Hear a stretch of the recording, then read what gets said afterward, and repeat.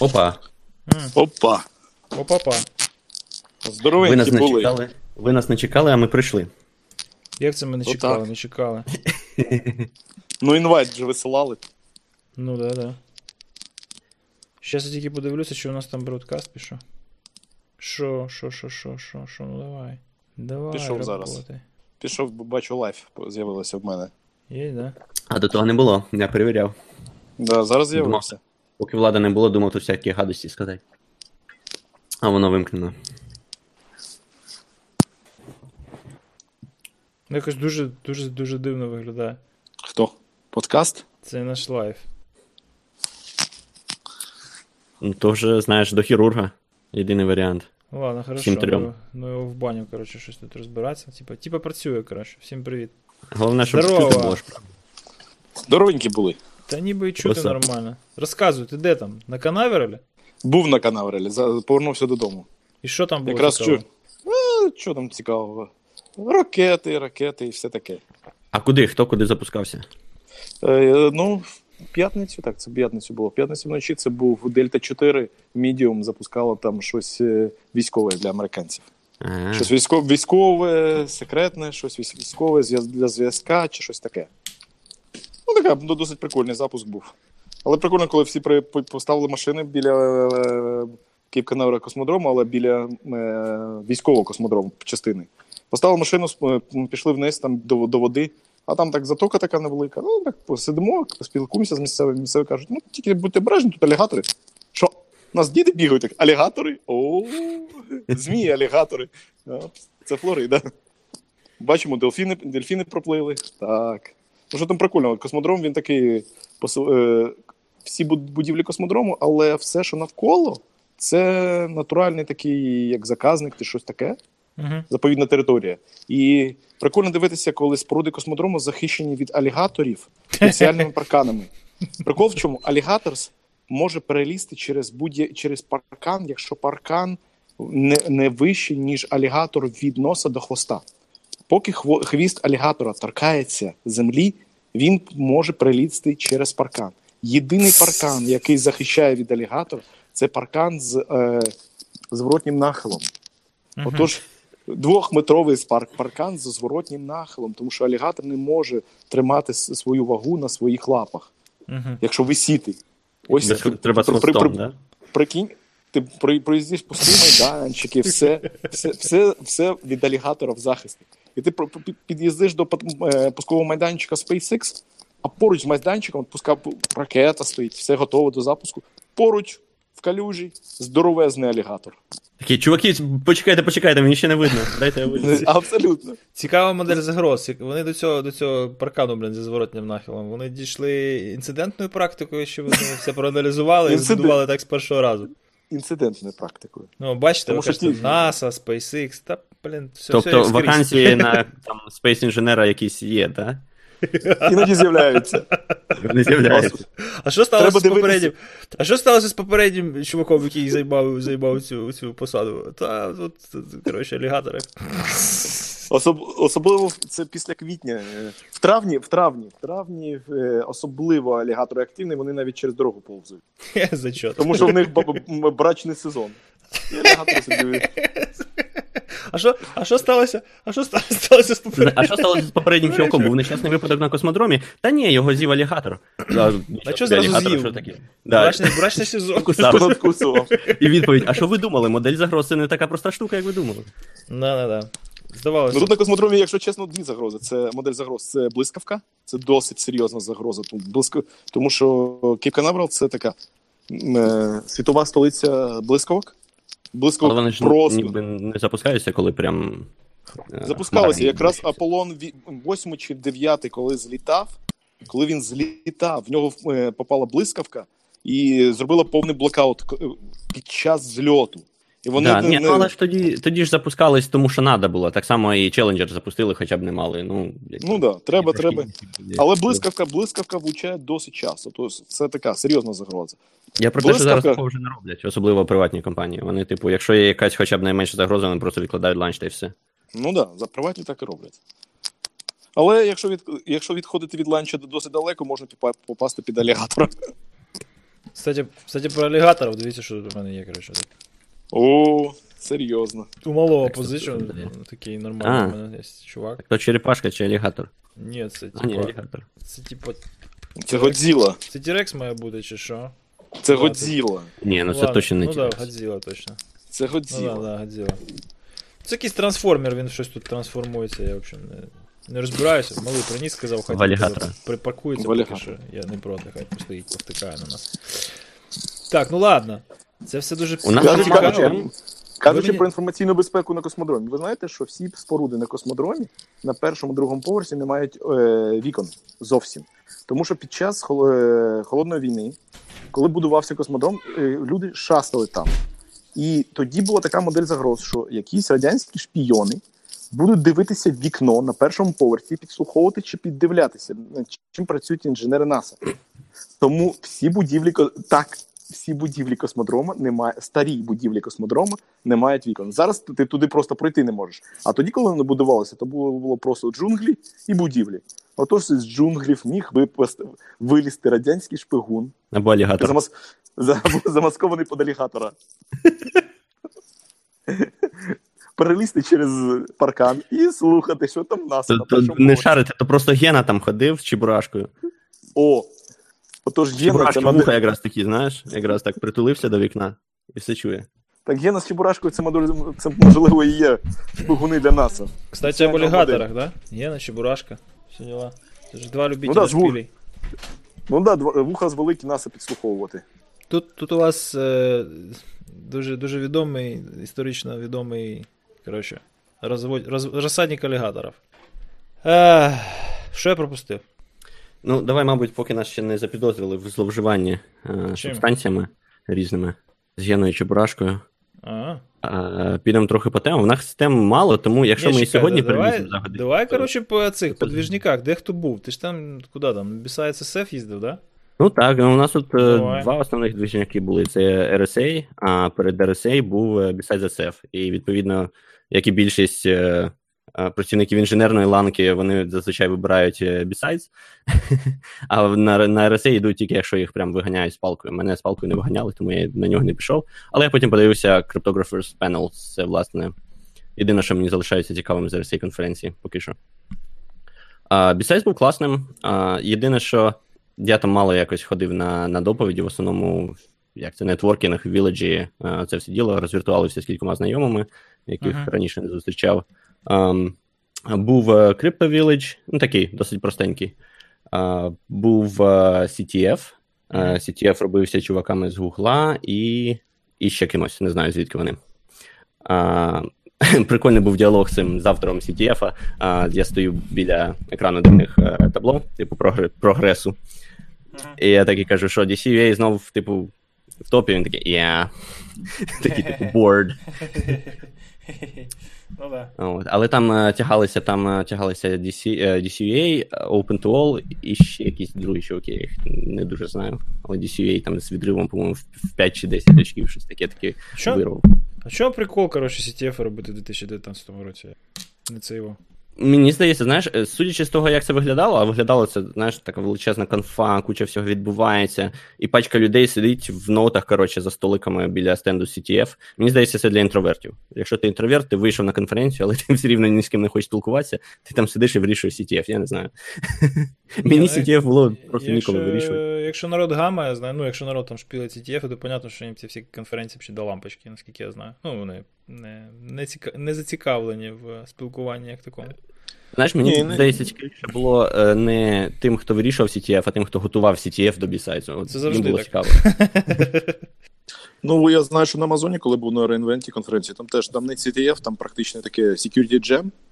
Це щось на кшталт CTF, але там більше Red Team, Blue Team. Досить популярно і досить багато. Місць нема зовсім. Зовсім нема. Навіть ремоутом ти прийшов, і підробитися не можеш. Тому що вся зала забита, причому за 2 години до Security Jam. Скільки реінвенти де? 2-3 дні? 4 дні. 4 це один день. Security Jam це тільки один день, тому ти і на конфу підеш, і це подивишся. Okay. Отож, люди встигають і досить гарно, тому що ти спілкуєшся, отримуєш практичні навички, практичні навички використовування того ж AWS для захисту або для нападу. По-перше. По-друге, ти спілкуєшся горизонтально з багатьма людьми. А reInvent – це багато соціального, те ж саме, що BSides. Ну, дивись, просто цього року ми взагалі там зробили фінт ушами. Коротше, не CTF, типу, анті-CTF студентський цей Attack Defense буде 15 числа, а конфа буде 16-17. По простій причині, тому що буде частка людей, які приїдуть на CTF і їм по барабану буде конфа, і не стоїть питання, давати їм прохід на конфу чи не давати. А тим, хто захоче, в принципі, там потім можна буде залишитися на 2 дні і завтичити, що на конфі буде відбуватися. Це досить зручно. Мінус конфлікт інтересів, тому що, єдине, що вони не попадають на тренінги тоді. Тому що тренінги будуть в той самий день. Це вже треба буде вибирати. Це досить зручно, тому що якщо ти хочеш отримати якийсь практичний навичок, ти або йдеш на CTF, або на тренінги. Це нормально. А потім ти слухаєш конфу. CTF такий упоратий в цьому році Серега робить, що це просто якийсь капець. Як Серега там тімка робить, але Серега, головний архітектор, він такого там напридумував, я просто... Постквантумна криптографія, кватерніони, оце все? Ні, я маю на увазі саме організація тасків, знаєш? Тобто вона там буде ресурсно ємнісна, тобто будуть, у кожного певні сервіси, і ці сервіси треба захищати, патчити, а у супротивників їх треба буде атакувати, і як наслідок це все можна буде робити за певні ресурси, які можна виробляти сервісами, які зараз в оптаймі, певний час вони тобі якісь там каунтери підвищують, у тебе накопичуються ресурси, які ти потім реінвестуєш в нові сервіси, які тобі приносять нові ресурси, або можна просто це все тирити, І так цікаво, вимальовується якась певна теорія ігор, тобто треба видумувати там якусь уже тактику. Що саме по собі прикольно. У мене є якась тактика. Це буде до основної конфи, правильно? Так, це буде за день. Під час будуть тільки нагородження. Під час будуть ці, віледжі і CTF навколо бейджів. Не дуже і CTF насправді, тому що він буде такий більш індивідуальний. Не лайф, так, це ти просто граєшся з бейджем. З різними рівнями складності. Тобто там одну таску, по ідеї, зможуть розв'язати всі. Там другу таску зможуть розв'язати ті, хто забурений в цю тему, третю таску в цю тему, а четверту, по-любому, всім треба буде трохи поколупатися. Тобто кожен для себе щось знайде нове, а при цьому ще й знайде щось знайоме. Так, щоб хоч якісь світодіодики запалити одразу і була мотивація. Прикольно. Ще, що мене вразило, я не знаю, як це на інших бісайдсах робиться, але рівень фізичної безпеки на самій конфі. Тобто там прям чуваки були з раціями, це все.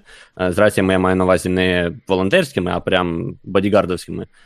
І, власне, я не бачив, знаєш, де б ти не зайшов, десь в полі зору буде якийсь такий підкачаний чувак, з яким ти не хочеш активно сперечатись.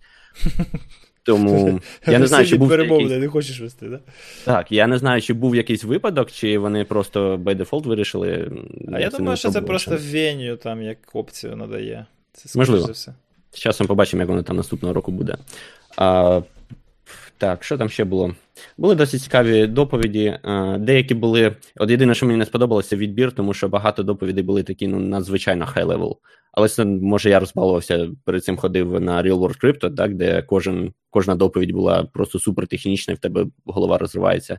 То на BSides як пощастить. Інколи дивишся, ніби прикольна назва доповіді, а по факту там контенту майже ніякого. При цьому деякі були досить цікаві. Мені сподобалася одна від хлопців, що досліджували господи, як його? Certificate... Кого? CT. Certificate Transparency, господи. Certificate Transparency, вони... Я не знаю, я б на місці сервісів, які хостять, власне, endpoint для Certificate Transparency, їм би надавав по голові. Але вони робили що? Вони брали сертифікати. В сертифікат ти можеш додати пачку доменів як розширення SEN. І вони всі домени, так кожен домен може бути там до 255 символів, вони всі домени кодували інформацію, по суті. Так, там по Base32, щоб це було URL-safe. І вони зуміли в ці сертифікати закодувати зображення котиків. І запихнути це в Certificate Transparency логи. А Certificate Transparency логи, хто не знає, вони не мутабельні. Тобто, якщо воно туди попало, воно там тепер назавжди. Майже як блокчейн. Але ти мене випередив, я хотів сказати блокчейн. І так, власне, от вони запихнули котиків в Certificate Transparency Log. Потім вони зробили дослідження, знаєш, такі сертифікати. Вони анонсували це чи ні? Тому що є ж куча всяких threat intelligence аналітиків, які сидять, моніторять Transparency Log. Якщо там така фігня відбувається, то вони одразу, звичайно, починають щось там розкодовувати і дивитися. Я думаю, що вони були дуже здивовані. Можливо, вони ці деталі не казали, чи їм якось потрібно було спеціально домовлятися з адміністраторами чи ні. Тому я підозрюю насправді, що ні, що просто вони це запихнули туди і все. Бо, власне, ти нічого нелегітимного не робиш, ти абсолютно валідний сертифікат туди запихуєш. І якщо ти вирішив видавати такий сертифікат, це ж твої проблеми. А як вони це? Через Let's Encrypt чи через якийсь кошерний Certification Authority? Я навіть не знаю, мабуть, Let's Encrypt. Це ж неважливо. Ти просто генеруєш параметри до сертифікату, а там, хто його вже підпише, вже не важливо. В принципі, да. Один хост треба, одну віртуалку на DigitalOcean, і наскриптувати такої фігні можна скільки хочеш. Так, вони при цьому, оскільки такі сертифікати, вони дуже вирізняються, да? В них високий рівень ентропії, в них дуже мало сертифікатів, де там більше буде, не знаю, 20 санів, правильно? А вони намагалися шукати подібні сертифікати, знайшли всього кілька. Один вони не змогли розкодувати, інший вони розкодували, там методика була дуже схожа на їхню, і там теж був кіт. Але це були не вони, і це було трохи дивно. Знаєш, так, це якийсь містика.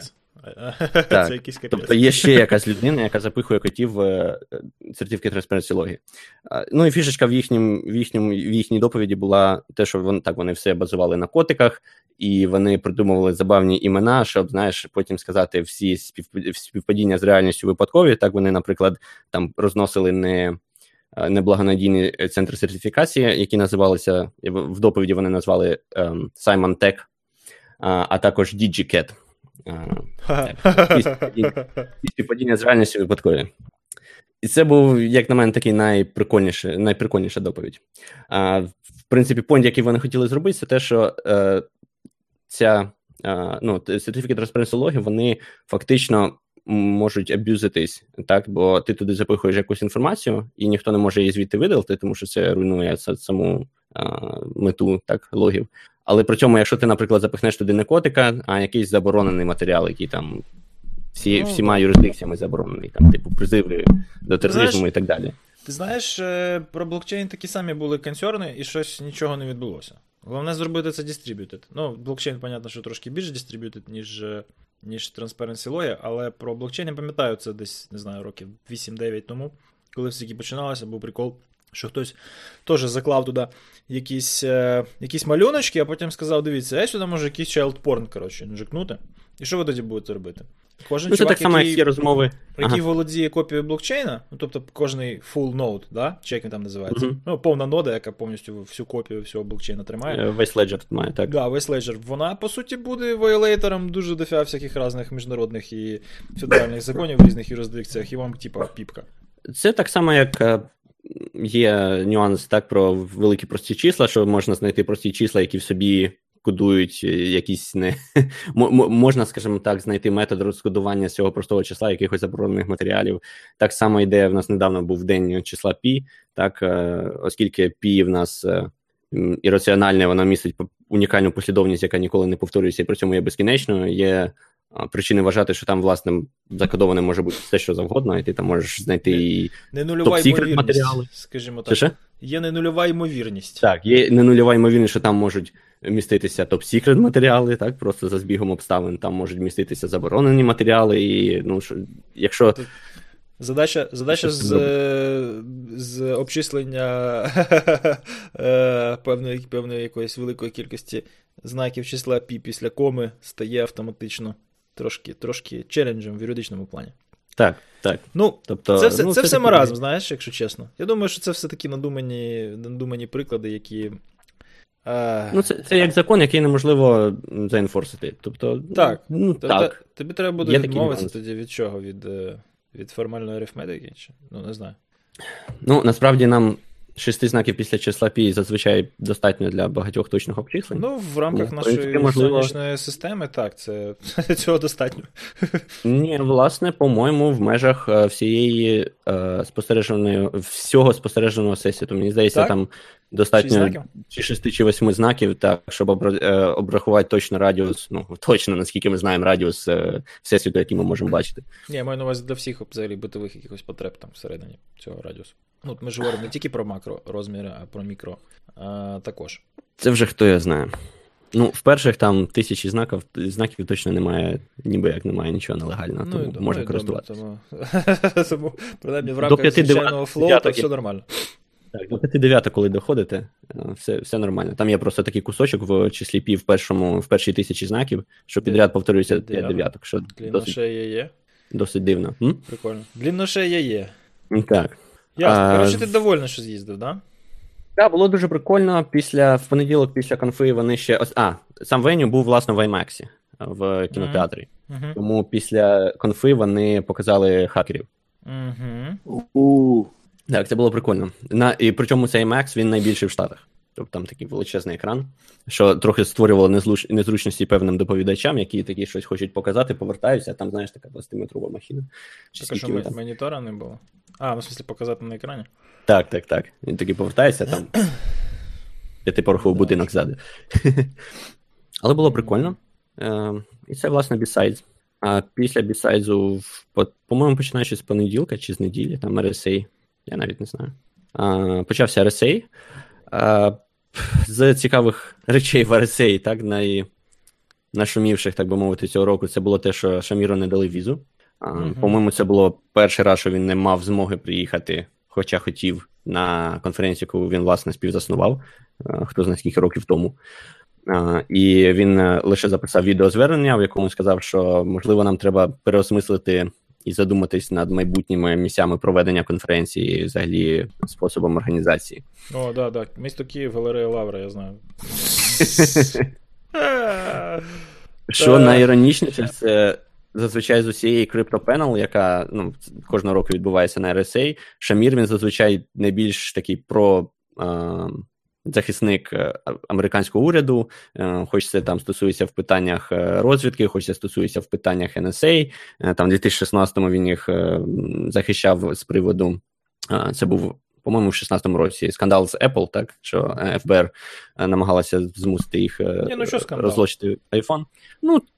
Як? Про це все говорили. Вирішили зробити з цього скандалу, так це була нормальна... Apple вже ж упирався, і він там в CryptoPanel, власне, казав, що дарма вони це роблять, і ФБР молодці, і так далі, а його потім взяли і не пустили. Але я думаю, що це не через те, що це було якесь цілеспрямоване рішення, мені здається, це просто була якась клерівська помилка, які просто не знають, хто такий Я просто Шамір. думаю, що візовий офіцер у консульстві чи посольстві просто не знав, хто це.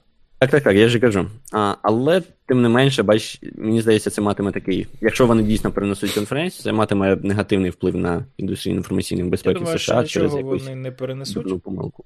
Тому що все рівно максимальний капітал в цій індустрії зосереджений у Каліфорнії, тому вони можуть перенести, звісно, Сан-Франциско в Лос-Анджелес, і то вряд ли. І так Лос-Анджелес не допоможе з візовими проблемами. Абсолютно безтолковий цей крок був би. Куди перенести? В Лондон? Можливо, в Лондон, або кудись Євросоюз. На острів Мен. Євросоюз? Дивимося. Але якщо це матиме якийсь результат, то це буде такий тупий вистріл в ногу з точки зору США. Да. На Cryptographers Panel основна тема цього року була про закони, націлені на послаблення криптографії і приватності. Це, в принципі, на слуху у нас постійно. Там Вітфілд Діфі смалив щодо розносчості нещодавно прийнятий в Австралії закон, так, який змушує розробників. Там, насправді, багато всяких нюансів. Змушує — це дуже сильне слово. Там є кримінальна відповідальність. Є, але він, може змусити, скажімо так. Може змусити. Це, як, знаєш, як казати, що тебе там слідак може змусити сказати свій пароль. Він може спробувати, а так, що може змусити. Там, наскільки я зрозумів, проблема в тому, що є кримінальна відповідальність за те, якщо ти або відмовляєшся це зробити, або оприлюднив це, як розробник, наприклад. В якому разі це так інтерпретували. Насправді ситуація набагато складніша. Так, вони, на жаль, сформулювали закон дуже-дуже широко. Тобто він дозволяє досить вільну інтерпретацію. І, на жаль, логіка була така, що ви, коротше, не переживайте, давайте ми це якось просунемо, а потім запатчимо, знаєш. А далі розберемося. Дедлайн, коротше, от ми давайте планом закриємо, ми всі ваші побажання приймемо до уваги, і обов'язково зробимо апдейт, коротше, тільки давайте це якось от приймемо, і навіть це буде стане законом, а потім ми це якось там пропатчимо. А по ходу там порішаємо. А потім, там трошки змінилася кон'юнктура у парламенті, поміняли в черговий раз прем'єр-міністра, і тепер, коли криптографи кажуть, де? Вони кажуть, в смислі? Я нічого не знаю. Ці руки нічого не крали. Що ви від нас хочете? От дивіться, закон там написано, відваліть. Красавці. Ми тобі підвищимо зарплату преміями, а через місяць які премії? Нічого не знаємо. Да. Власне, Вітфілд Діфі з цього приводу ж пожартував, що, закони математики та фізики – це все добре, але в Австралії діють закони Австралії, і що якщо Австралія просто прийме відповідні закони там про заборону ланцюгової реакції, то вони можуть захиститися від ядерної зброї, а з відповідними законами щодо хімії, навіть від глобального потепління. Це був такий посил. Фізики і математики мають дуже поверхневе поняття про те, що таке полісімейкінг, тому вони можуть жартувати скільки хочеш, але Австралія, вона свій вибір зробила, і я так розумію, що Британія наступна, а далі всі Five Eyes щось будуть робити. Звісно, що в Штатах з їхньою федеральною цією системою хрен щось воно вистрілить швидко, але фіг його знає. Так, тут ще треба усвідомлювати так, що це Вітфілд Діфі. Вітфілду Діфі вже, я от не скажу скільки років, але прожив. Дідушка жизнь прожив? Дідушка жизнь прожив, і, там, наприклад, по-моєму, в 16-му році чи в 17-му він там розказував про те, як там, про повстання машин і так далі. Тобто, ясно, що це треба сприймати через призму таку критичну. Але жарт був прикольний, по-моєму. А далі це вже пішло в більш серйозну таку розмову про обговорення, відповідно, чи потрібно нам цей Kia Scroll, чи потрібно нам продовжувати приймати такі закони, чи це там абсолютне зло. Як завжди, все неоднозначно. З одної сторони, за безпеки публічно доступних сервісів, так, якщо там Facebook і всі інші роблять дійсно надійний спосіб комунікації між собою, так, терористи можуть використовувати їх для своєї пропаганди, що є основним способом поширення тероризму і таких негативних ідей. З іншої сторони, якщо, наприклад, ми зробимо Kia Scroll або Backdoor, або якимось іншим чином послабимо захист в цих сервісах, терористи можуть перейти на якісь інші, там в них саморобні методи, а більшість населення законослухняного тепер буде незахищена. Я тобі розкажу сказочку. Давай. Коротше, ці радіодетоновані бомби в Іраці і в Афганістані під час Першої і Другої війни в Затоці. Штати загалом на них ухайдохали порядка $4 мільярдів. Тобто вони вклали, DARPA там кудись вклала бабло, були якісь гранти, люди придумали офігенні джемери, які на всіх там можливих частотах просто глушили все, що могли на патрулях. Тобто на хаммер вішаєш таку штуку, він кудись там їде, і люди більш-менш в безпеці, тому що шахіди не можуть там щось детонувати дистанційно по радіо. Що зробили шахіди? Вони почали вставляти туди, звісно ж, детонатори, які працювали на час, на натискання, і тупо почали набирати добровольців для того, щоб їх, відправляти на суїцидні місії. Одноразових. $4 мільярди просто на заходи безпеки, які були переможені буквально там за одну ніч. Так?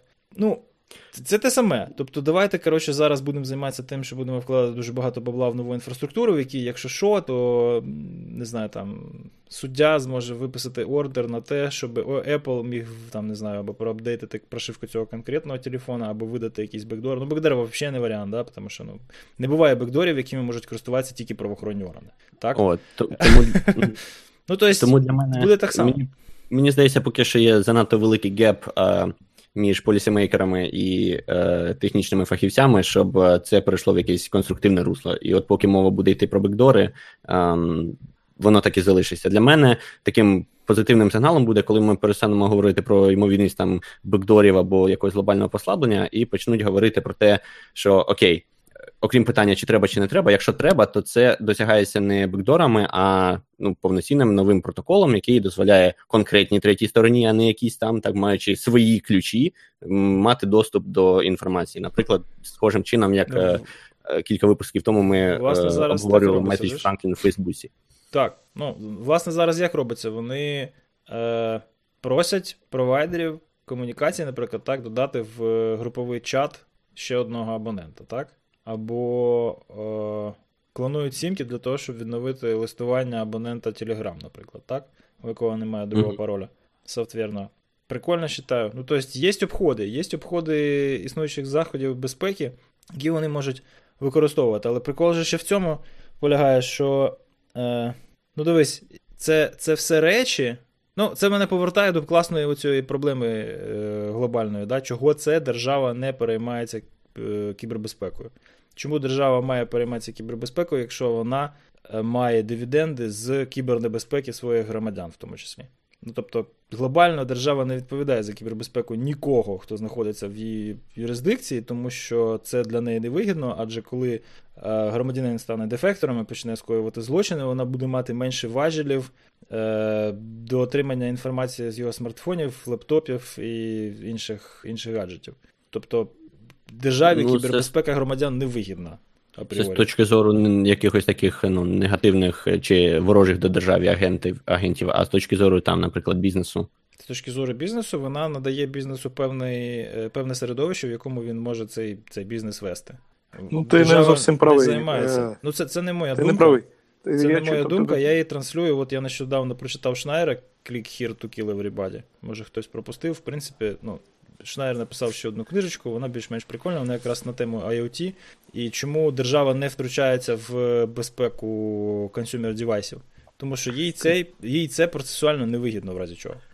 Якщо консюмер-девайсів може, але якщо брати в Штатах, в США є така про безпеку компаній, вони турбуються досить серйозно. Тому що якщо ти компанія, то є, наскільки я пам'ятаю, це ЦРУ чи щось, працює FBI, є агентство, така комісія, яка запрошує працівників з інформаційної безпеки американських компаній. В цьому комітеті, це не комітет, це яка група така. І вони розсилають оновлення, інформацію. І якщо в тебе є атака, то ти працюєш з цим комітетом і так далі. І так далі. А-ля CERT, але це не CERT. Це більш не CERT. В FTC хто займається бізнесом регуляцією? FTC? Це не FTC, це розвідка. Це з розвідкою, це розвідка і ФБР. Тому що в мене є документи, при своєму розумі співпрацює з розвідкою в цивільних структурах. Вони допомагають тобі, якщо в тебе є інцидент, або вони розсилають інформацію про інцидент, анонімізовану інформацію про інциденти, які сталися в інших американських компаніях. Тобто вони працюють з великими компаніями Силіконової долини, тому що ти можеш бути, тільки не треба бути громадянином США, щоб в цьому комітеті бути, чи в цій робочій групі. Але вони працюють, і я отримував з них ці репорти і так далі, і так далі. Я не громадянин США, тому я не отримував це. Але я знаю про цей комітет, тому що в компанії, в якій я працював, була частиною цього. І вони... що це за відомство? Точніше, я подивлюсь, я зараз не пам'ятаю. Я пам'ятаю, що там не одне відомство, там декілька, і це не Федеральна торгова комісія. Зацікавленість уряду США в цьому походить від того, що вони дуже активно співпрацюють з приватними компаніями для забезпечення своїх же, відповідно, абсолютно. Це працювання з компаніями. По-друге, вони не заінтересовані в тому, щоб приватні компанії мали великий імпакт, security, з безпеки. Якщо хтось проб'є приватну компанію, то це великий імпакт, це може підставити під ризик американських громадян, але тому що це той ж самий агент ФБР, це теж американські громадян. І пам'ятаєш, декілька років тому був великий витік розвідданих до Китаю про позики працівників державних органів США. Equifax. Абсолютно. Не Equifax, а інше там було, щось Китай збирав інформацію про... OPM, Equifax і Anthem. До Equifax, наскільки я пам'ятаю. Там таргетинг був такий. Коротше, Equifax – це кредити, Anthem – це страховки всіх Federal Employees, А ОПМ – це дані всіх Federal Employees без Top Secret Clearance. Таким чином вони отримали інформацію, чисто перетином цих множин, вони отримали інформацію про те, хто працює в ЦРУ на виїзді за кордоном. Методом виключення, так кажуть. Абсолютно. Ось чому державі вигідно. Тому що, на жаль, і треба займатися безпекою громадян. Тому що, на жаль, ці громадяни працюють на державу. Ти мене неправильно зрозумів. Якщо брати лібертаріанську цю модель побудови ринкової економіки, яка панує у Штатах, що все, що може зробити не держава, має робити не держава, то так, зразу у тебе наплоджується дуже дофіга всяких елементів критичної інфраструктури, на які ти хочеш, не хочеш, маєш звертати увагу, але ти звертаєш увагу на їх безпеку як юридичних осіб. Тобто вони тобі цікаві як сутність, що виконує бізнес-процеси. А громадяни тобі як не були цікаві з їхніми смарт-хоумами і з їхніми IoT цим сміттям, яке вони собі понатикали вдома, вони так тобі і не цікаві. І мобілки в тому числі. Може й так.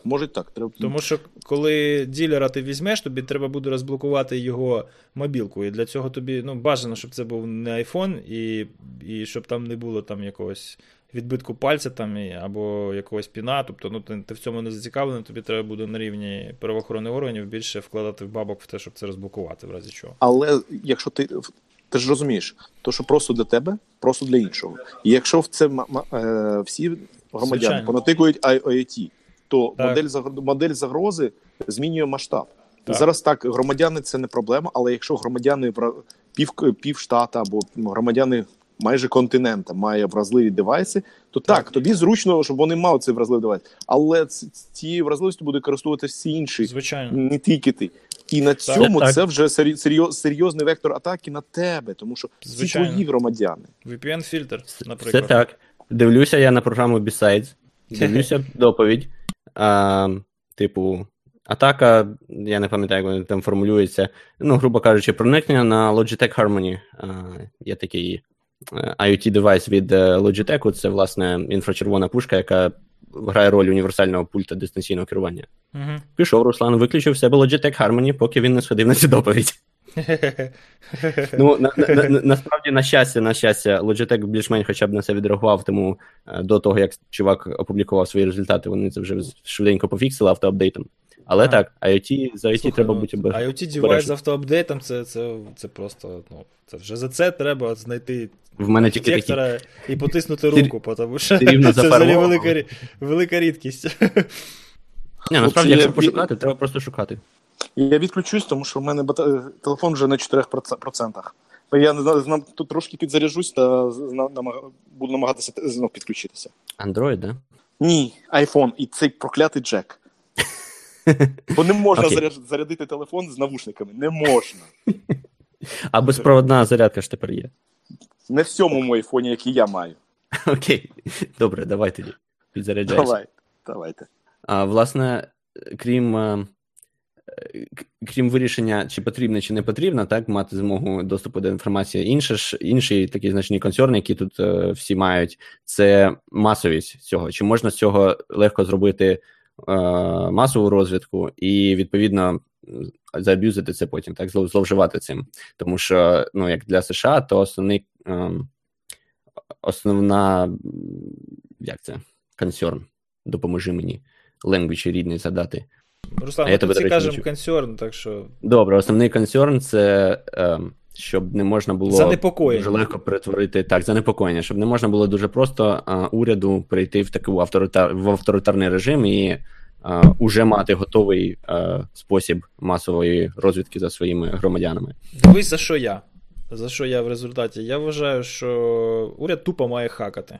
Тобто уряд має хердити Zero Day, правильно. І оце тому, чому інвестити в ресерч і мати змогу шпекнути все, що завгодно. Це саме тому, чому багато людей були сильно проти Apple, тої позиції, яку Apple прийняло, тому що замість того, щоб розлочити один конкретний девайс самим, без будь-якого залучення ФБР у цьому процесі, вони супротивлялися, так, і побоювання були такі, що потім уряд може змусити всіх в рамках закону це робити.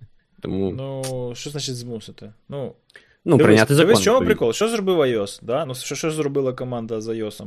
Вони, по суті, от з того моменту, коли почалася ця тяжба, між ФБР і Apple, вони підвищили і без того непоганий рівень безпеки продукту, ще там... Вони зробили так, що вони самі теоретично навіть не можуть це зробити, але з цією конкретною моделлю телефона вони це ще мали змогу зробити, і через це багато хто каже, що мали б зробити, щоб не створювати негативний прецедент і не заохочувати уряд давити на них далі, робити це для нових. Пройшов час, так? Пройшов час. Тобто, застаріла ця iOS, і вона не оновлювалася, тому що цей телефон, він лежав на складі. Пройшов час. Якщо тобі конче потрібно, пройшов рік. І у тебе з'явився Zero Day, яким ти, там, не знаю, через стек TCP/IP його поламав, да? І ти спалив Zero Day, і ти, звісно, не знаю, тобі дуже кортіло і дуже потрібно було це зробити, тому що це дуже страшна справа, там про якийсь тероризм, чи міжнародний шпіонаж, чи ще про щось. Але якщо тобі не дуже кортить, ти почекаєш пару років, і це вже буде не Zero Day, який ти спалиш, і його в тебе не буде в арсеналі, а буде якийсь, досить тривіальний експлойт, який буде вже в метасплойті, розумієш? Тобто... З часом всі продукти стають вразливі, тому що їхні вразливості стають публічними, так, і я не бачив там якоїсь великої драми, навіщо треба було кудись так поспішати, інвестувати стільки бабла для того, щоб там, хто там, Celebrite, їм це за бубільйон доларів розблокував. Посидів би цей чувак там в СІЗО ще рік, ти хочеш розблоковувати iPhone, вони ж теж свої KPI, треба показувати результати і якщо є бабки, знаєш, багата життя другая. Якщо є бабки, то, пожалуйста, можеш хоч, не знаю... все так. Власне, якщо в тебе є KPI, який ти намагаєшся досягнути, і в тебе є на це бюджет, то ти будеш використовувати бюджет. От вони, власне, це і зробили. Ти можеш просто взяти, ти можеш використати інший бюджет, ти можеш використати основний ресурс, який не поповнюється, час. Ти можеш просто почекати, і воно само до тебе прийде. Розумієш? В США з терпінням погано. Що в уряді, що в бізнесі. Мені здається, у них досить правосуддя таке з довгою пам'яттю. Ні, так воно довго, правильно, з довгою пам'яттю, вони довго вирішують, але таке, щоб було стагнація, це вони не люблять. Просто чекати і нічого не робити, не люблять. Це чисто політики, напевно, там щось тиснуло, і треба було швидко продемонструвати ось таку рішучу дію, знаєш. Але, власне, в результаті вони ж зробили так, як ти кажеш. Вони просто взяли ізраїльську компанію, яка це зробила. Заплатили бубільйон, да. Тепер Celebrite вже не може цього зробити, тому що в XS-ах і X-ах це вже не працює, тому що signed pointer і проча фігня, розумієш? Зовсім інший клас експлойтів, який, по суті, невідомо, чи буде взагалі працювати через мережу, так? А розблокування буде виключатися через скільки там, через 2 години після останнього успішного анлока. Так. Знову ж таки, там, не знаю, face recognition, да? Тобто тепер просто можна взяти телефон, піднести тобі до моськи, він розблокується. Ось тобі, пожалуйста, нормальний протокольний варіант отримання свідчень проти себе. Я вчора їхав з дружиною поправкою. На телефоні треба написати щось. А мій телефон на навігації беру і підношу, свайпаю вверх, і в мене є розблокований телефон. Прекрасно, бачиш, як добре. Могла спати при цьому. Так. Тобто, от якось так. Поки це все не устаканиться, воно буде отак годятись з одного боку в інший. Якби було все просто, вже все помішали і пішли далі. Так. Але нам я пропоную таки йти далі. Що мене підводить під, якщо ми вже про полісі і так далі, то тут дуже 2 прекрасних таких варіанти прилетіло. Про Естонію і про Штати. Про Штати, звичайно, дуже гарно вони вимкнули Internet Research Agency в період виборів у 2018 році, так?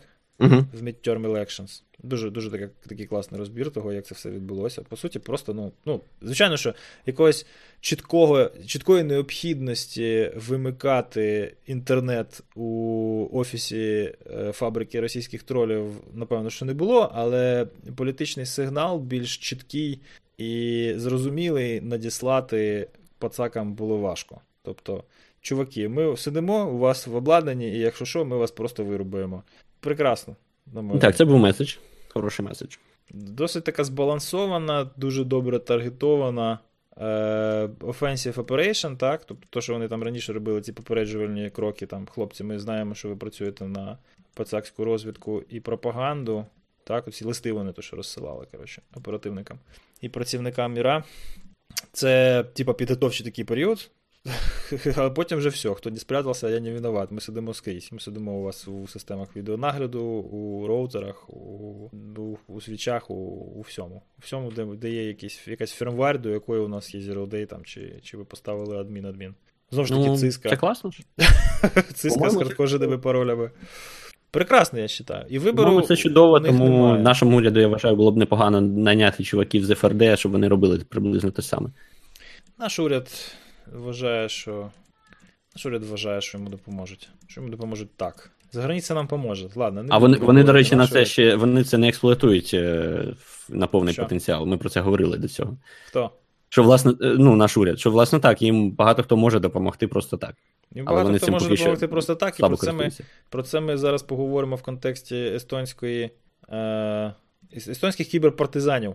Так? Є, коротше, сайбер-міліша в Естонії, буквально, це цивільні, які збираються регулярно для того, щоб там підкачати якихось інших цивільних, так? І до них приєднуються всякі військові, і intelligence офіцерів і так далі. Тобто це така синергія private-public сектору, який, власне, один і другий, якось так. Скільки там тої Естонії, знаєш, там в Естонії живе людей трошки менше, скільки живе в Києві. В принципі, там зібратися і якось організуватися і домовитися, напевно, що набагато простіше, ніж у нас тут 2-3 відомствам. І це дуже класно. Це дуже прикольний приклад, і я думаю, що нам його треба у них переймати. Але коли це станеться, і хто буде першим, я не знаю. В них це теж відбулося не моментально. Вони були першими, тобто, по суті, в 2007 році їх почали бомбити, так? Так не дуже організовано, але от на цьому флешмобі, я до сих пір не вірю, що там була якась тут системна організація з боку Росії. Я думаю, що все ж таки це був такий, анонімус двіж. Задосили. При цьому, в принципі, і СЕРТ, і державні органи всі були більш-менш готові до цього, але журналісти і політики роздули з цього такого страшного слона зробили з тої мухи, що чуть ли не давай, кінетичну відповідь в бік Росії кидати, знаєш. Так, з кінетичними відповідями я б, мабуть, не квапився. Обама введи війська, знаєш, зразу. Бо в випадку кінетичних відповідей, знаєш, виграє найбільш безстрашна обізяна, і це не США в даному випадку, тому я б, Стопудово. Але таке, там була трошки інша влада тоді. Зараз все більш-менш виважено. І от бачиш, що відбувається. Тобто я абсолютно не буду здивований, якщо правильний розподіл ресурсів і мінімальна корупція, яка тому регіону більш-менш притаманна, вона призведе до наслідування досвіду Нідерландів, які, власне, при порівняно невисоких якихось там потужностях і обширних ресурсах мають змогу сидіти в веб-камерах ГРУ, коли ті ламають американські вибори президента, знаєш, і потім цими роликами дебріфати Трампа, щоб він вже завалив пельку, і більше не казав, що пацаки не ламали DNC. Але спрацювало. Спрацювало замечательно. Звісно, дуже жалко, що браві журналісти, це денімізували і почали у всіх показувати пальцями, а там ізраїльтяни, GCHQ і АІВ цей, голландський, неправильно вистроїли. Брехали різне, і тому голландці спалилися в результаті. Треба домовлятися, що брехати, знаєш, але це велика проблема, Американці, вони там по стандартах НАТО, а всі інші там за ними трошки підгрібають. Тому американці брешуть більш-менш скоординовано, а Європа, вона не вміє, тому що в неї і мови різні, і концепції, і різні гілки зараз політичного руху при владі, там немає згоди. Так вийшло. Так вийшло. Добре, що не німці, знаєш. Це було б взагалі некрасиво. Хоч голландці, молодці. Добре. Що, пропоную таки рухатися далі? У нас там ще трошки є. То давай, розкажи мені про цей... Так і виліземо за годину. Research про password manager. Тут, знаєш, от вийшов цей Definitive Guide for Cryptographic Key Sizes and Algorithm Selection. І я відкрив його, прочитав, він коротенький, хороший, прикольний. А де хеші? Задав я собі питання. А потім вийшов цей пейпер про порівняння безпеки клієнт-сайт парольних менеджерів, і там, власне, про хеші все нам Ми, по-моєму, оцю статтю про парольні менеджери вже обговорювали раніше. Цілком можливо, тому що вона вийшла аж в лютому. Сторі це була окрема стаття.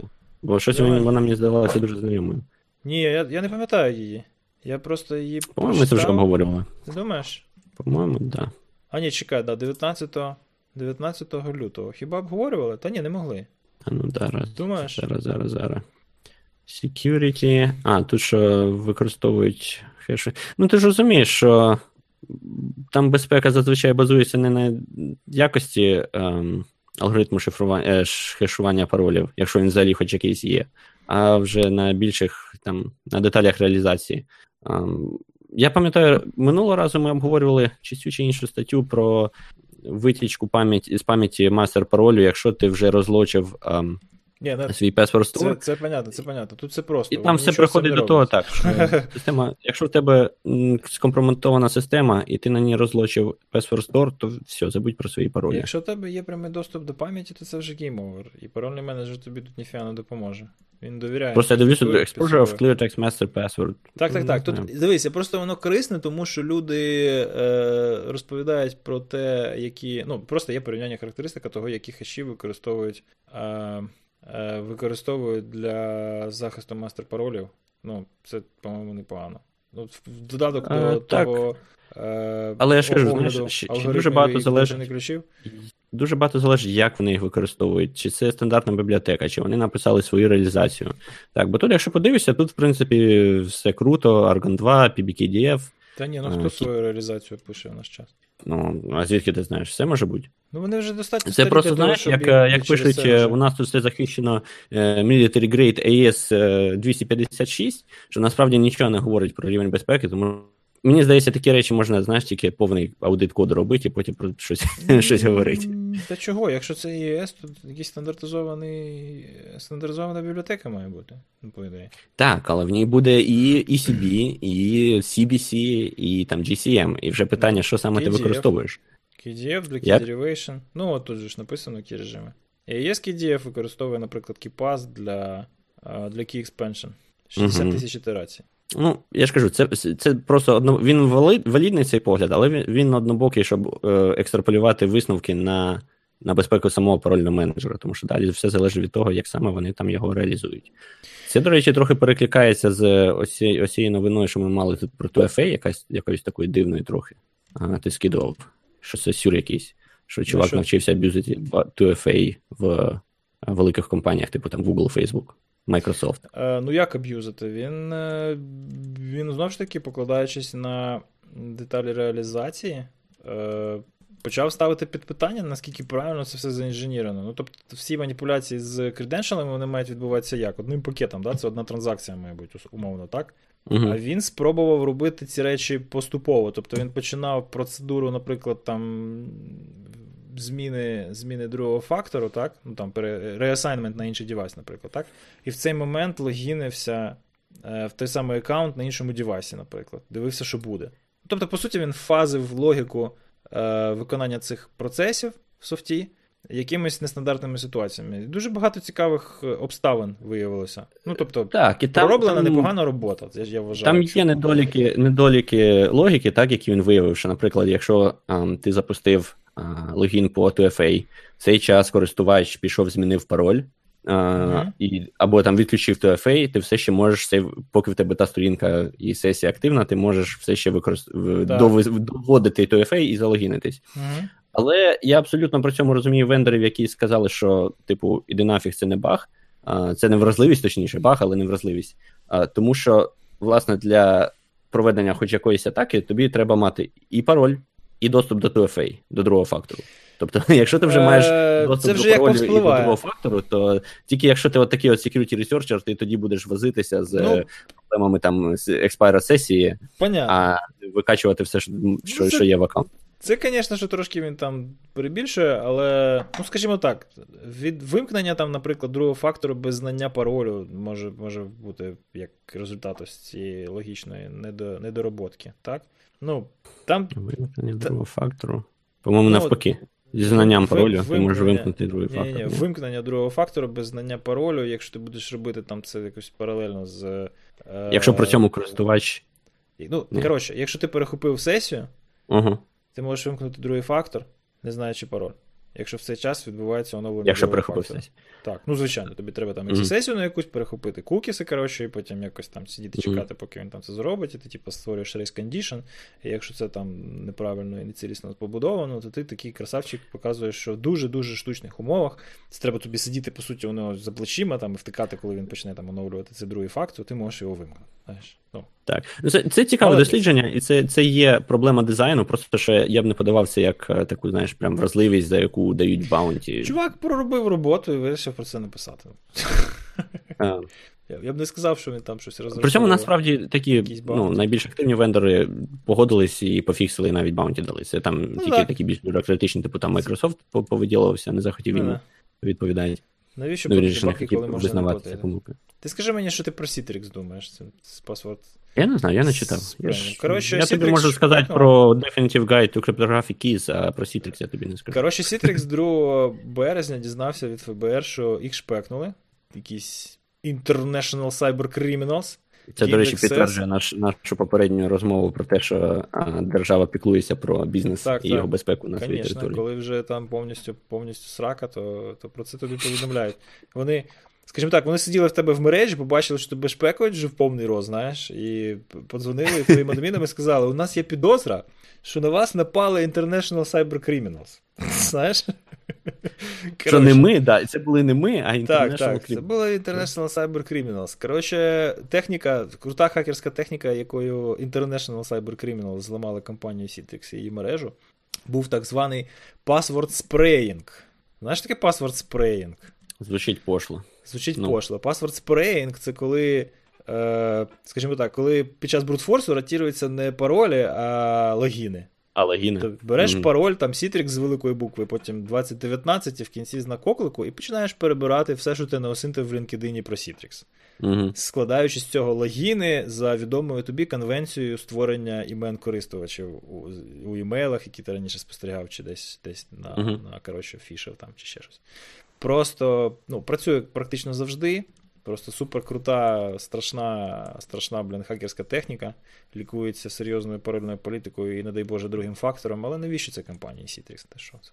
От політикою, до речі, я не вірю, що це можна великі компанії політикою парольною вирішити, тому що, враховуючи, що достатньо одного слабкого паролю, ти, або політика доведеться до такого, що просто з нею неможливо буде скористуватися, так, і в тебе просто половина працівників буде забувати свій пароль постійно, його губити, або викладати, не знаю, зберігати в емейлі. Або це нереально зробити, бо кожен зробить там Citrix один підкреслення і обійде твою політику. Citrix один підкреслення ламається в перші секунди. Я прошу. На політиці не співпадає там. Коротше, якщо ти правильно спрацював на етапі створення політики, якщо у тебе є якийсь мінімальний редтім власний, або, не дай Боже, ти наймаєш людей хоча б раз на рік тобі робити якийсь пентест. Хоча б раз на рік. Вони рік приймають тільки рішення. Скажімо так, в деяких компаніях це щорічна практика. Так? І я маю честь спостерігати, як певні інфраструктури еволюціонують, так? Маючи ці вхідні дані, як стимул. Так, але поки що це, я б сказав, все ще швидше виключення, ніж правило. Це, знаєш, це, як тобі сказати, головне правильно підбирати медикаменти. Тобто ти, якщо маєш нормальний trusted relationship з якимось постачальником послуг, він тобі буде регулярно показувати, чим твоя інфраструктура тобі загрожує на даний момент. Тобто він тобі за 3 місяці до WannaCry розкаже, що, пацани, це, звісно, там, все дуже теоретично, але у нас є інформація, ми підозріваємо, да? We suggest that you should turn off, SMB-V1. Просто от в цьому році ще може ні, але от в новому році, скоріш за все, з цим буде пов'язано дуже багато цікавих інцидентів. І ти вимкнеш, і потім будеш їм вдячний. Потім вони тобі скажуть, а там LLMNR теж треба би виключити, тому що що-то там пастехеш, розбушевався, і от це все. І хопа, там пройшло 3 місяці, і нот Петя, да? А ти вже в шоколаді, тому що у тебе паролі не кешируються і по мережі не гуляють. І ти такий дивишся, вроді пацани тебе поки що не лежали, і починаєш до них прислухатися. А вони просто такі самі редтімери, як тебе завтра будуть атакувати, просто вони на твоєму боці. І якщо правильно такі стосунки вибудувати, то все буде більш-менш ок. І політика – це те, з чого починаєш. Тому що можна говорити про те, політика дієва, не дієва, чи вона сама по собі працює, чи не працює. Але якщо її не буде, то ти дуже проста ціль. Це так. І все. Так? І знову ж таки, спреїнг – це, звісно, дуже круто.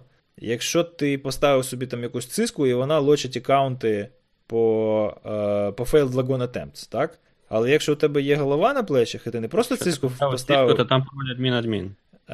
Не скрізь. Ще там Сан-Фран може бути десь.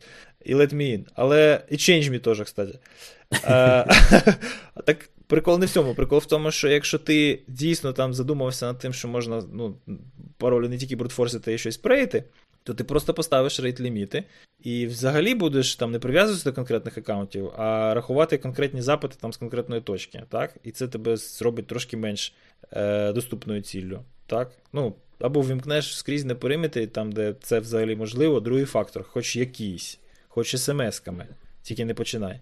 Так? Тобто, ні, я не починаю. Я все ще, якби, смс-ки краще, ніж нічого. Це без варіантів. Щось зроби, і, це буде щось. Це не буде нічого. Це буде вже щось. І воно, зараза працює капець, тому що воно виводить людей, які тебе будуть шпекати, і вони просто будуть перемикатися на іншу ціль, тому що, зосереджуватися на тобі буде не економічно невигідно. А от з Citrix не гарно вийшло, тому що такі компанії, як Citrix, да, там вендори першого, другого ешелонів, вони не мають ламатися так просто. Вони мають ламатися через 2 рівня поставок. Вони мають ламатися через своїх дистриб'юторів, яких до цього було зламано через їхніх інтеграторів, а інтеграторів було зламано через їхніх клієнтів, понімаєш? Має бути supply chain атака, яка там, в 4 кроки виконується. А password spraying там десь на порталі чи на VPN-концентраторі це просто ганьба. Висячимо, так. Таке, наболіло. Що я можу сказати? Нам треба це перекласти і відправити екзекютивам Citrix. Чи, я думаю, що у них вже достатньо там.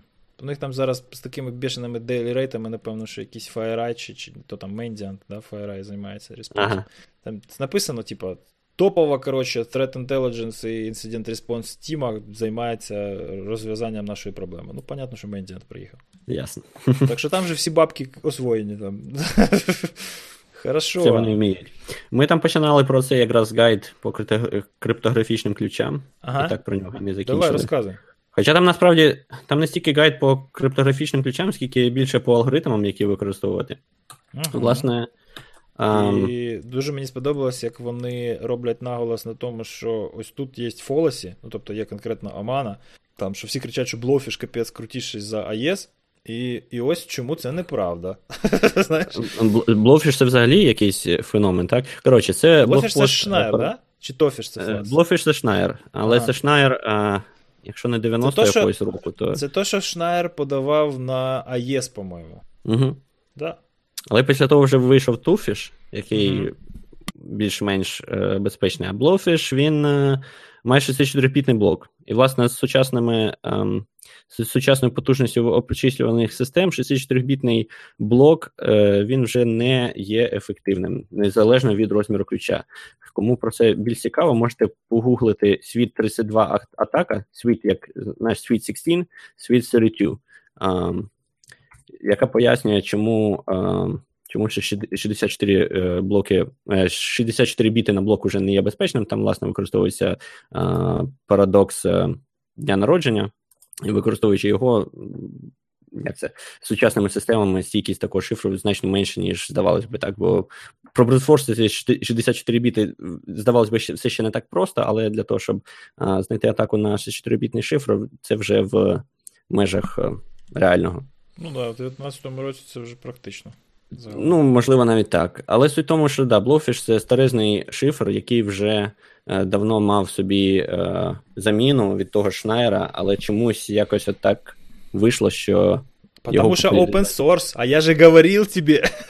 Причому тут? Tofish теж open source, але чомусь замість того, щоб сказати, що Tofish... Я ж кажу, що це Trust і Security знову, ці качелі, чому ми маємо довіряти ЄСу, там по-любому якісь, там по-любому закладка, бекдорні, Коротше, не використовуйте Blowfish, він застарілий. Так. Навіть Шнайер про це говорить, але щось він якось недостатньо на цьому акцентує увагу. MD5 ви ж не використовуєте, Blowfish теж не використовуєте. І MD4, до речі, в світі є... зараз треба перевірити, але кілька місяців тому я дивився якраз по... 4 Certification Authority, які підтримують MD4 до сих пір? Ні. 4 сертифікати, які використовують MD4. Десь, знаєш, 4 динозаври. Але, в них ще expiration не пройшов. Це ще тоді, коли на 10 років видавались рти? Мабуть, якщо не більше. По-моєму, вже більше треба було, щоб MD4 там було. Четверте вже в цьому столітті не рекомендувалося з самого початку. Коротше, починають вони дуже цікаво. Це Paragon Initiative, досить відома компанія консалтингова по безпеці і криптографії. І вони розказують про фолосі, про те, що AES 128 і 256 це не означає, що якщо ви виберете 256 біт, це однозначно буде безпечніше, тому що є нюанси. Особливо вони переважно пов'язані з тим, що AES сам по собі, він дуже повільний шифр. Тому, щоб це якось покращити... Чекай, він же акселерований. От, я маю на увазі програмна реалізація AES, вона дуже повільна. От, щоб з цим якось боротися, так, більшість вендорів процесорів додали спеціальні інструкції прямо на процесорі, щоб пришвидшити обчислення AES. Але знову-таки, це, по-перше, тільки на таких, досить здорових процесорах, в всяких embedded девайсах, IoT, про таке зазвичай все рівно ще не мріють. І там є дуже багато нюансів з тим, коли бібліотека вирішує використовувати ці інструкції чи ні. Тому що на процесорах не завжди вистачає регістрів, щоб зберігати раундові ключі для цього AES, який пришвидшений апаратно. Тому що дуже складно передбачити, в яких умовах вони будуть використовуватися, в яких ні. Наприклад, на прикладі OpenSL, якщо вона статично злінкована, ти можеш просто перевірити флаг і зразу зрозуміти, використовується в тебе на цій конкретній архітектурі, на якій ти зараз AES ні або ні. А наприклад, якщо вже динамічно злінкована, ти цього вже зробити не можеш, флага нема, тобі треба писати кастомний код, який буде перевіряти, чи використовуються ці інструкції на процесорі. Ну ти яка? І це коли ти на цьому конкретному процесорі. Якщо ти пишеш якийсь загальний софт і намагаєшся зрозуміти, чи буде він тебе на Intel працювати, на AMD працювати, на ARM працювати і так далі, побудувати оцей флаг, просто дивлячись на код OpenSL, дуже нетривіально. Навіть мені здається, якщо ти прям розробник, який часто дивиться на OpenSL, а якщо ти його просто взяв як утиліту для вирішення твоєї проблеми зашифрувати щось, то це прям дуже об'ємна робота, мені здається. І все рівно ти ще не будеш впевнений до кінця, коли він буде використовувати сьогодні. Собака підтверджує. І вони це все діло пояснюють. Далі вони вони переходять з рекомендацій довжини ключів на рекомендацію, власне, алгоритму шифрування, який використовують, що трохи дивно. Але, молодці. Вони тут розходяться. Тобі здається, що воно дивно. Насправді це ті питання, які обивателі найчастіше ставлять людям, які розбираються, я думаю. Мабуть, так. Це як, знаєш, ти можеш написати, на кожному плоті, use Signal, use VPN, use Tor, да, і все рівно ти будеш читати там тренінг якійсь наступній групі програмістів, як у мене минулого тижня. І вони в кінці, ти скажеш, давайте питання, а вони скажуть, а який ви порекомендуєте VPN? Знаєш, ти взагалі про обсек, да, а вони спрашують про VPN. І що ти зробиш? Такі питання поступають, доводиться пояснювати, чому то, а не то, знаєш, і чому там колись Tor, а колись VPN, а колись Tor крізь VPN і ніколи VPN крізь Tor. Знаєш, так, просто, щоб просто закласти ці всі базиси в голову, і вони далі там рефлективно якось їх застосовували там у тій самій application security. Можна 100-500 разів сказати, що от там Signal. І все рівно спитають, а чого не Telegram, а чого не WhatsApp, а чого не то, а чого не сьо.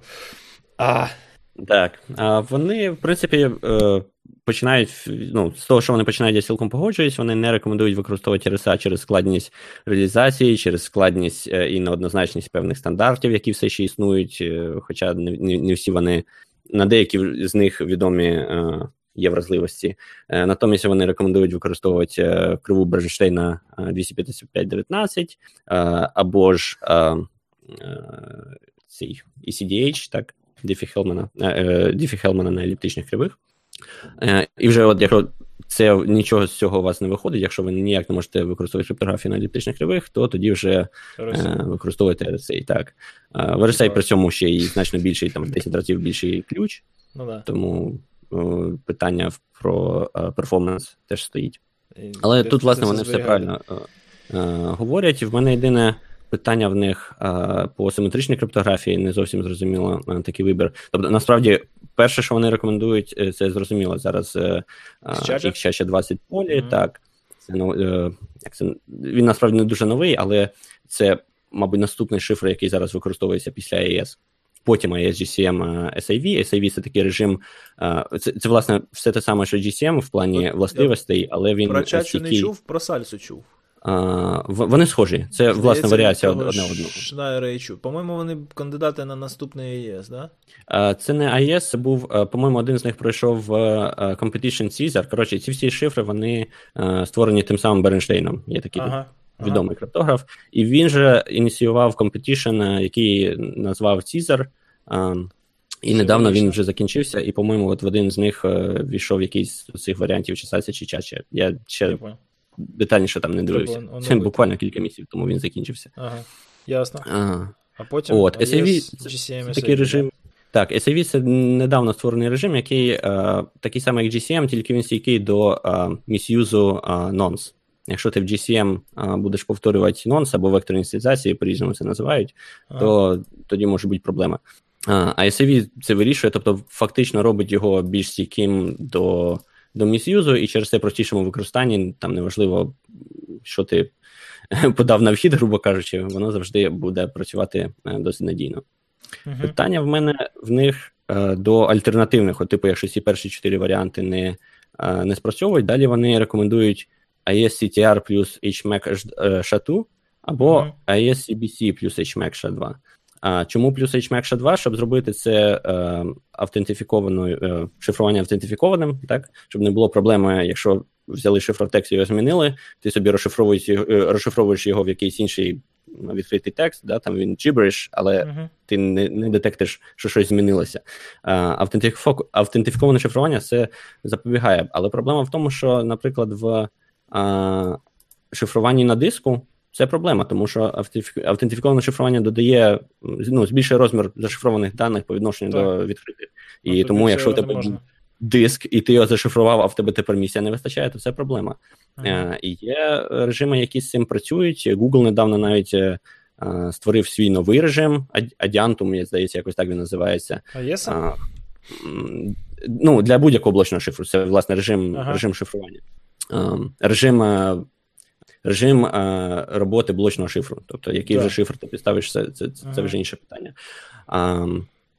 Тому мені не зрозуміло, чому, наприклад, AES-CBC з HMAC SHA-2. Я просто не можу уявити ситуацію, коли ти не можеш використовувати AES-GCM, але можеш використати AES-CBC з HMAC SHA-2. Тут вже написано, що це application layer. Так, але... Припустимо, що у тебе невеличкий об'єм даних, наприклад... Знову-таки, для сучасних, в чому, наприклад, основна проблема CBC? Ти його не можеш обчислювати паралельно. Тобі для обчислення наступного шифроблоку потрібен попередній шифроблок. Так CTR ж теж, по-моєму, він з фідбеком, правильно? Ні, CTR якраз там каунтер, тому ти на основі каунтера ти можеш подати одразу рандомний... Тоді в тебе є random access. Хорошо, що не ECB, старий. Порекомендував. Це зрозуміло, я б від такої зовсім не очікував. Це ж їм, розумієш, треба дати пріоритети. Ось у тебе пріоритети від 1 до 6. Так? Тобто це як пиво, знаєш. Треба пити розливне, і тільки якщо закінчилось розливне, то пити бутиличне, і тільки якщо закінчилось бутиличне, і ти, не знаю, там десь в Північній Сахарі, помираєш від спраги, то тоді вже треба пити з банки. Знаєш? Номер 6 – це баночне пиво.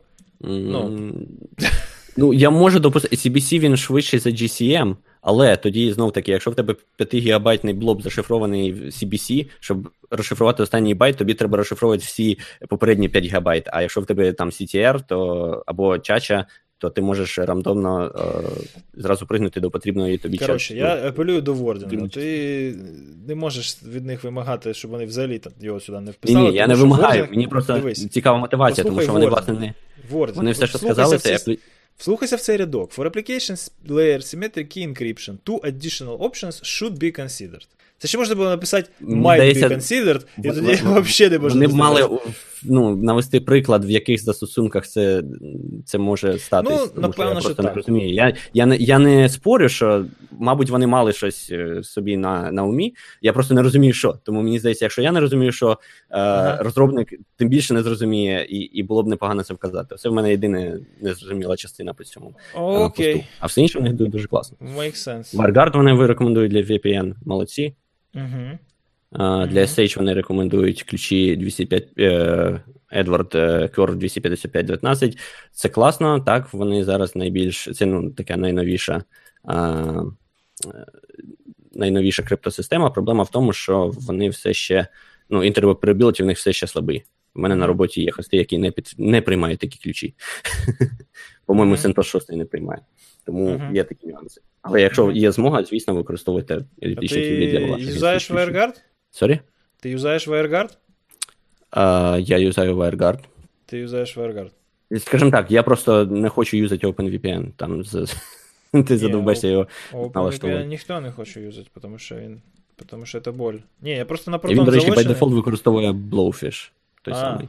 У мене просто, я залочений на Proton, тому що у мене ж, там, Visionary підписка, і домен, конфи, і... Ні, Proton, я впевнений, вони там понатвікали, вони поламали собі голову, і OpenVPN налаштували відповідним чином. Просто, що коли ти сам собі робиш цей. Там же не OpenVPN.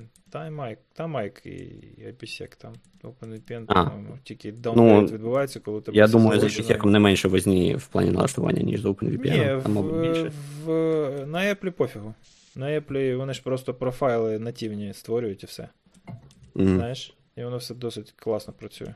Тобто я не бачив проблем з цим взагалі ніяких. А WireGuard цікаво, треба буде подивитися.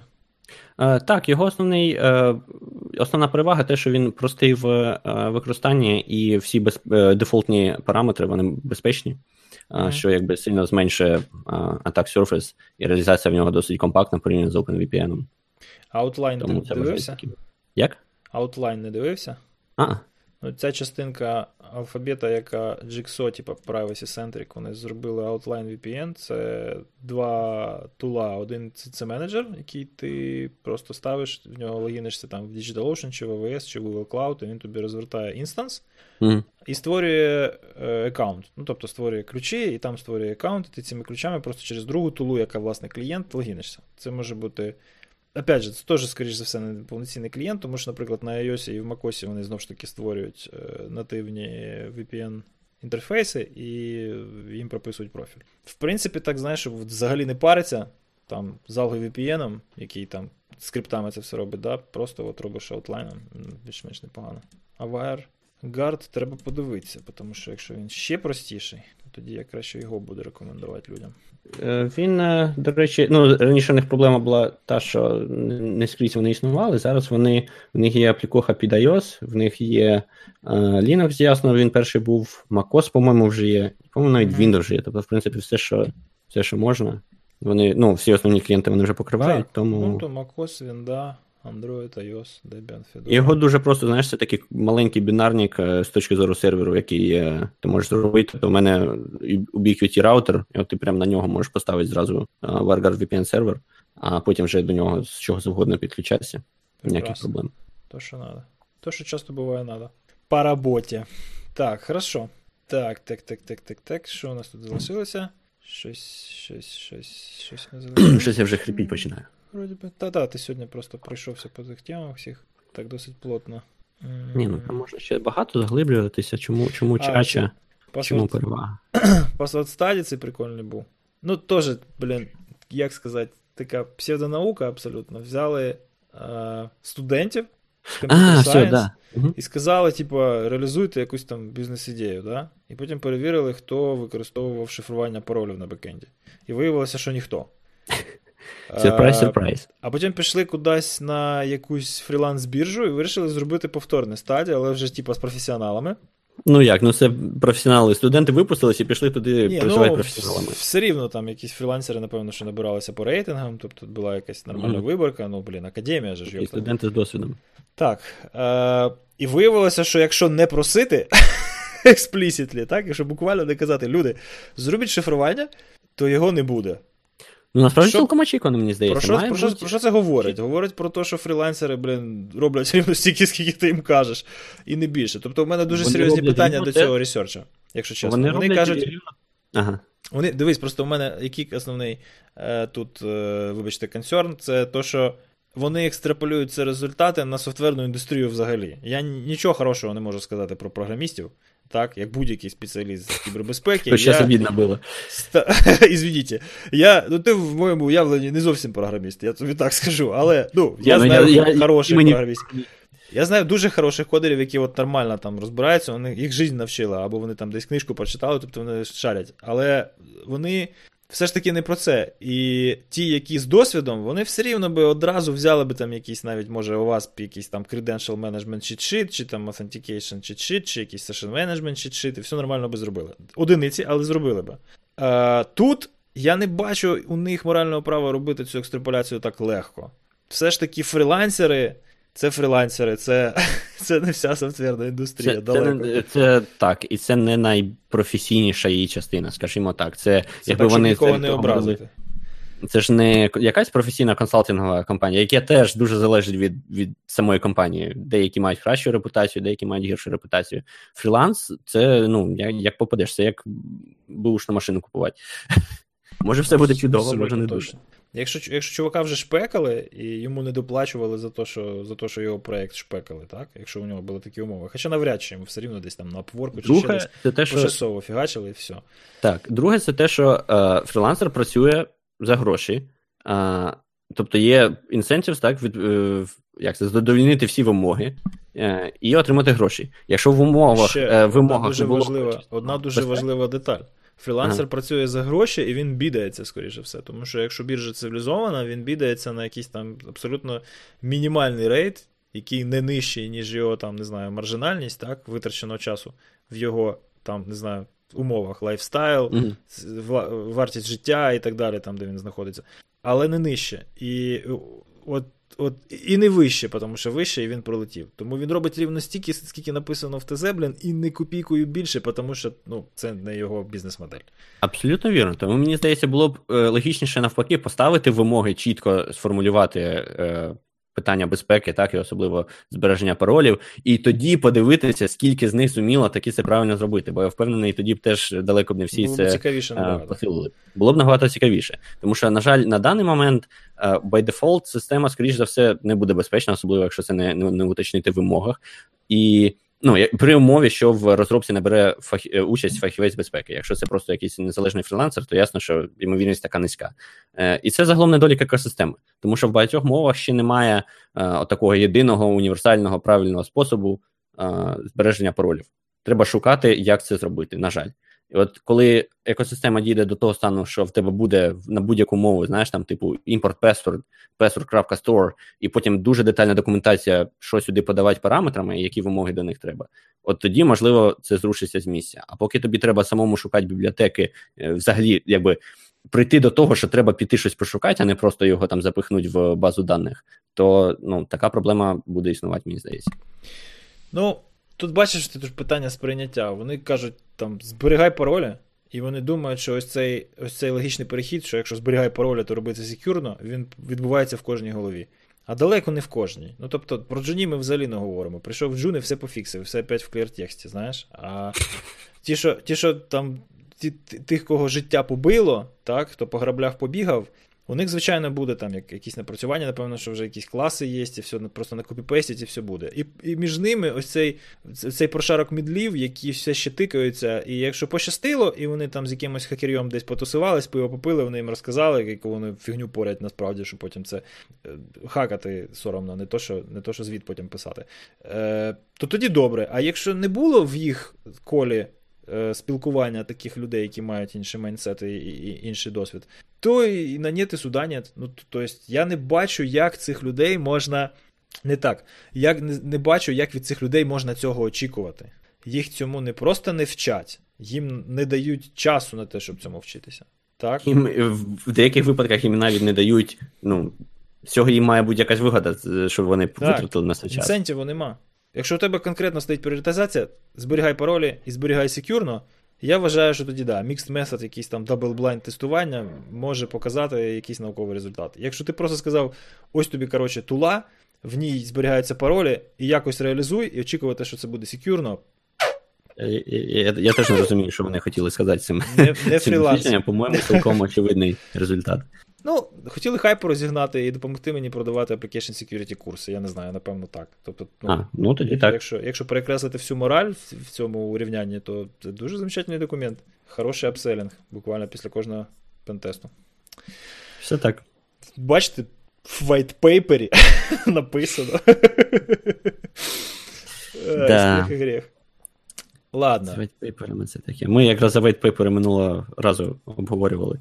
Та да. Їх треба дуже добре фільтрувати. Дуже добре треба фільтрувати. Останнім часом особливо. Хорошо. Ми так, в принципі, не дуже сильно смітили лінками в каналі Topics. Я вважаю, що це прокляття, тому що в нас було там до 10 тем, і ми все рівно наговорили на 2 години.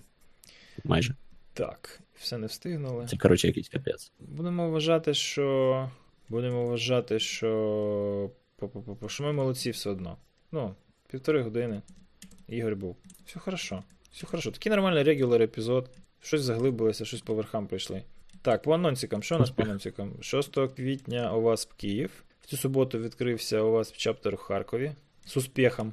Велика була така практично вже конференція, не то що мітап. Нормально так людей. Далі що? Продаються на NoNameCon квитки, якщо ви не помітили, уже другий тиждень. І якщо все буде добре, то на наступному тижні почнемо продавати місця на тренінги. Тренінги у нас супер чіткі будуть. Але це поки що секретик, які саме. Програма готова на 80%. Сьогодні кенсельнула одна воркшоп-тренерша, доведеться її слот чимось заповнювати. Коротше, десь ще зо 3 слоти для доповідей і зо 2 слоти для воркшопів у нас є, тому, скажімо так, до кінця, до дедлайну CFP залишився місяць, але ми до нього чекати не будемо. Тому що люди, які вже отримали ексепти, вони вже поконфермили, і якщо дуже поколупатися в сайті про CFP, то там вже можна навіть драфт програми знайти. Такий, типу, sneak-peek. Але місцеві спікери, це, звісно, дуже велика проблема. Вони чекають до останнього дня і думають, що їм щось перепаде. Ні. Не перепаде. Я не знаю. А ти їдеш взагалі чи ні? Я їду. Та що, ти вже квитки взяв? Да. Так, а де твоя доповідь на CFP? Що це вже, як це? Що за діла? Я не знаю, про кого ти говориш.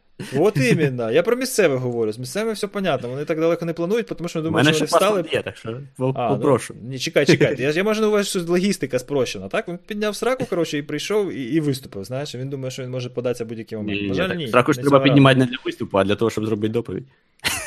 Ні, чекай, ти ніколи не почнеш робити доповідь, поки тебе не запровлять. От повір мені, ще жодного разу я, навіть коли там 2 строчки мав, не подавався. Я коли одну строчку маю, подаюсь. Що? Це ж комітмент. Ти подався, ти одружена людина. Ти одружена людина. Про який комітмент ми говоримо?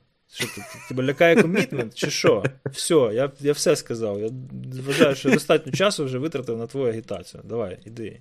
Ти знаєш, де. Зараз піду написати. Все, давай пиши. От, тільки щоб виступав українською, бо там не буде багато таких людей цього разу. Ні, я тільки за. Це я тільки диплом захищав англійською. Мене трохи передивилося. Але потім підтверджувати його було дуже просто в Штатах. Ну так, нічого не треба перекладати. Практично. А в нас тут, до речі, по івентам це ти байдикуєш до серпня, а потім не знаєш, за що хвататися, тому що в серпні в нас DevCon, Black Hat, IEEE Symposium, щось іще було. І це все на початку серпня. Я не знаю. Ну, як тобі сказати, такий конференц-сезон. Ти думаєш, ми травень обрали від хорошої житті? Ну, якщо обирати осінь, то ніхто взагалі не приїде. Ну, реально, всі зайняті там десь в європейських і американських конфах. Ну, взагалі, безперспективняк повний. Тому, і я не кажу ще про всякі зустрічі, там, типа IETF, Standard Track і так далі. А Enigma коли? Enigma взимку, так? Юснікс. Чи що? Юснікс же ж взимку, так? По-моєму. Юснік це окремо від IEEE, да? Так. IEEE це ж... І, мабуть, далі. Я навіть не знаю. А ну, щас. Де в них тут? Ну, коротше, теж в кінці року там десь. 28-й Юзнік. Та, 14-16 серпня. Я ж кажу, піпець. Замечательно. Ні, ну треба вибирати вже. Таке життя. Такий конференц-сезон. Да. Ні, ну нормальок. Нам головне, щоб день вишиванки був, знаєш, бо це дуже гарно. Відкривати конфу в день вишиванки – це дуже гарно. Так. Все, ти, коротше, настрой получив, да? Ну, установку. Мотивація. Да, мотивація. Заряджаю воду. Так, от. Отак от. Будемо закруглятися. Зараз ще подивимося, може, на стрім. Може, хтось щось питав? Ні, ніхто не питав. Там вже, мабуть, всі розбіглися, 2 година. Ну так, 3 людей всього було. І ті позвалювали, один я лишився. Хорошо. Так, ну ми вдячні нашим патронам, звісно ж. Так приємно, коли приєднуються до нас нові патрони, а коли старі патрони збільшують плеч, то це взагалі просто мені отак от, як не серпом, а як це? Як бальзам на душу. Серпом це не туди. Ні, це ніштяк. Ще чуть-чуть, і я не буду свого кармана взагалі нічого платити на ці всі штуки. Це буде взагалі клас. Це буде супер прикольно. А потім, якщо вгору підемо, то це non-profit. Треба буде, стане питання, куди гроші дівати. Гроші будемо дівати, на якісь чаріті будемо віддавати. Там, по-моєму, мітапів вистачає, щоб їх туди сплавити. Та тут просто на мітапи треба трошки більше грошей. Якби було хоча б там, не знаю, якихось 400-500 баксів, то можна було б раз на пару місяців якісь мітапи проводити. А так як у нас поки що скільки, 35 чи що? То це якраз протон заплатити, знаєш. Заплатити за віженері для протона, щоб конфа могла користуватися поштою і VPN на протязі року. Оце от просто ніштяк. 900 гривень, блін, кожен місяць заплатити, це мене так харило. А тепер вже не харить. Я на автомат все поставив і красавчик. Просто через те, що цифра велика. Якби курс інший був, то було б нормально, да? Ну да, тому що інвойс приходить на 30 євро, а списується зараза 900 гривень, понімаєш? Оце проблема, блін. Це велика проблема. Ладно, все, вже теревенимо, да? Давай, коротше, закруглятися. Будемо закруглятися, так, щоб нічого не забути. Так, дякуємо патрончикам. Так, щось Ігор там довго заряджає свій айфон. То да, якщо дуже хочете нас підтримати, ви знаєте де. patreon.com/nonamepodcast. Залишайтеся в капцях, там не закисайте. Ці, коротше, самі активні патрони у нас вже отримали вже скідоси на квитки на NoName. Кон, який, так. Які коштують без скидок скільки? Менше, ніж VPN, правильно я пам'ятаю? Так, які без скидок. Ні, трошки більше. 1337 гривень, коротше. Ага, окей. 50 баксів за двохденну конференцію, щоб вам зовсім було смішно всім. А ти, до речі, в курсі, що BSides теж $50? BSidesSF, Сан-Франциско. Слухай, у мене були б такі спонсори, я би безплатно пускав. Так, я теж так подумав. У нас, скажімо так, не знаю, чи радіти цьому чи ні, у нас все ж таки ком'юніті – це найбільший наш спонсор. Як не крути, це найбільший кешфлоу приходить від відвідувачів, і це, я вважаю, дуже класно. Я про те, що це дуже класно, що є технічні спеціалізовані доступні конференції. Я вважаю, що вони для інженерів конференції мають бути доступні. Тому що, знаєш, якщо ти тільки там студент або випустився, що значить доступні, знаєш? Define доступні.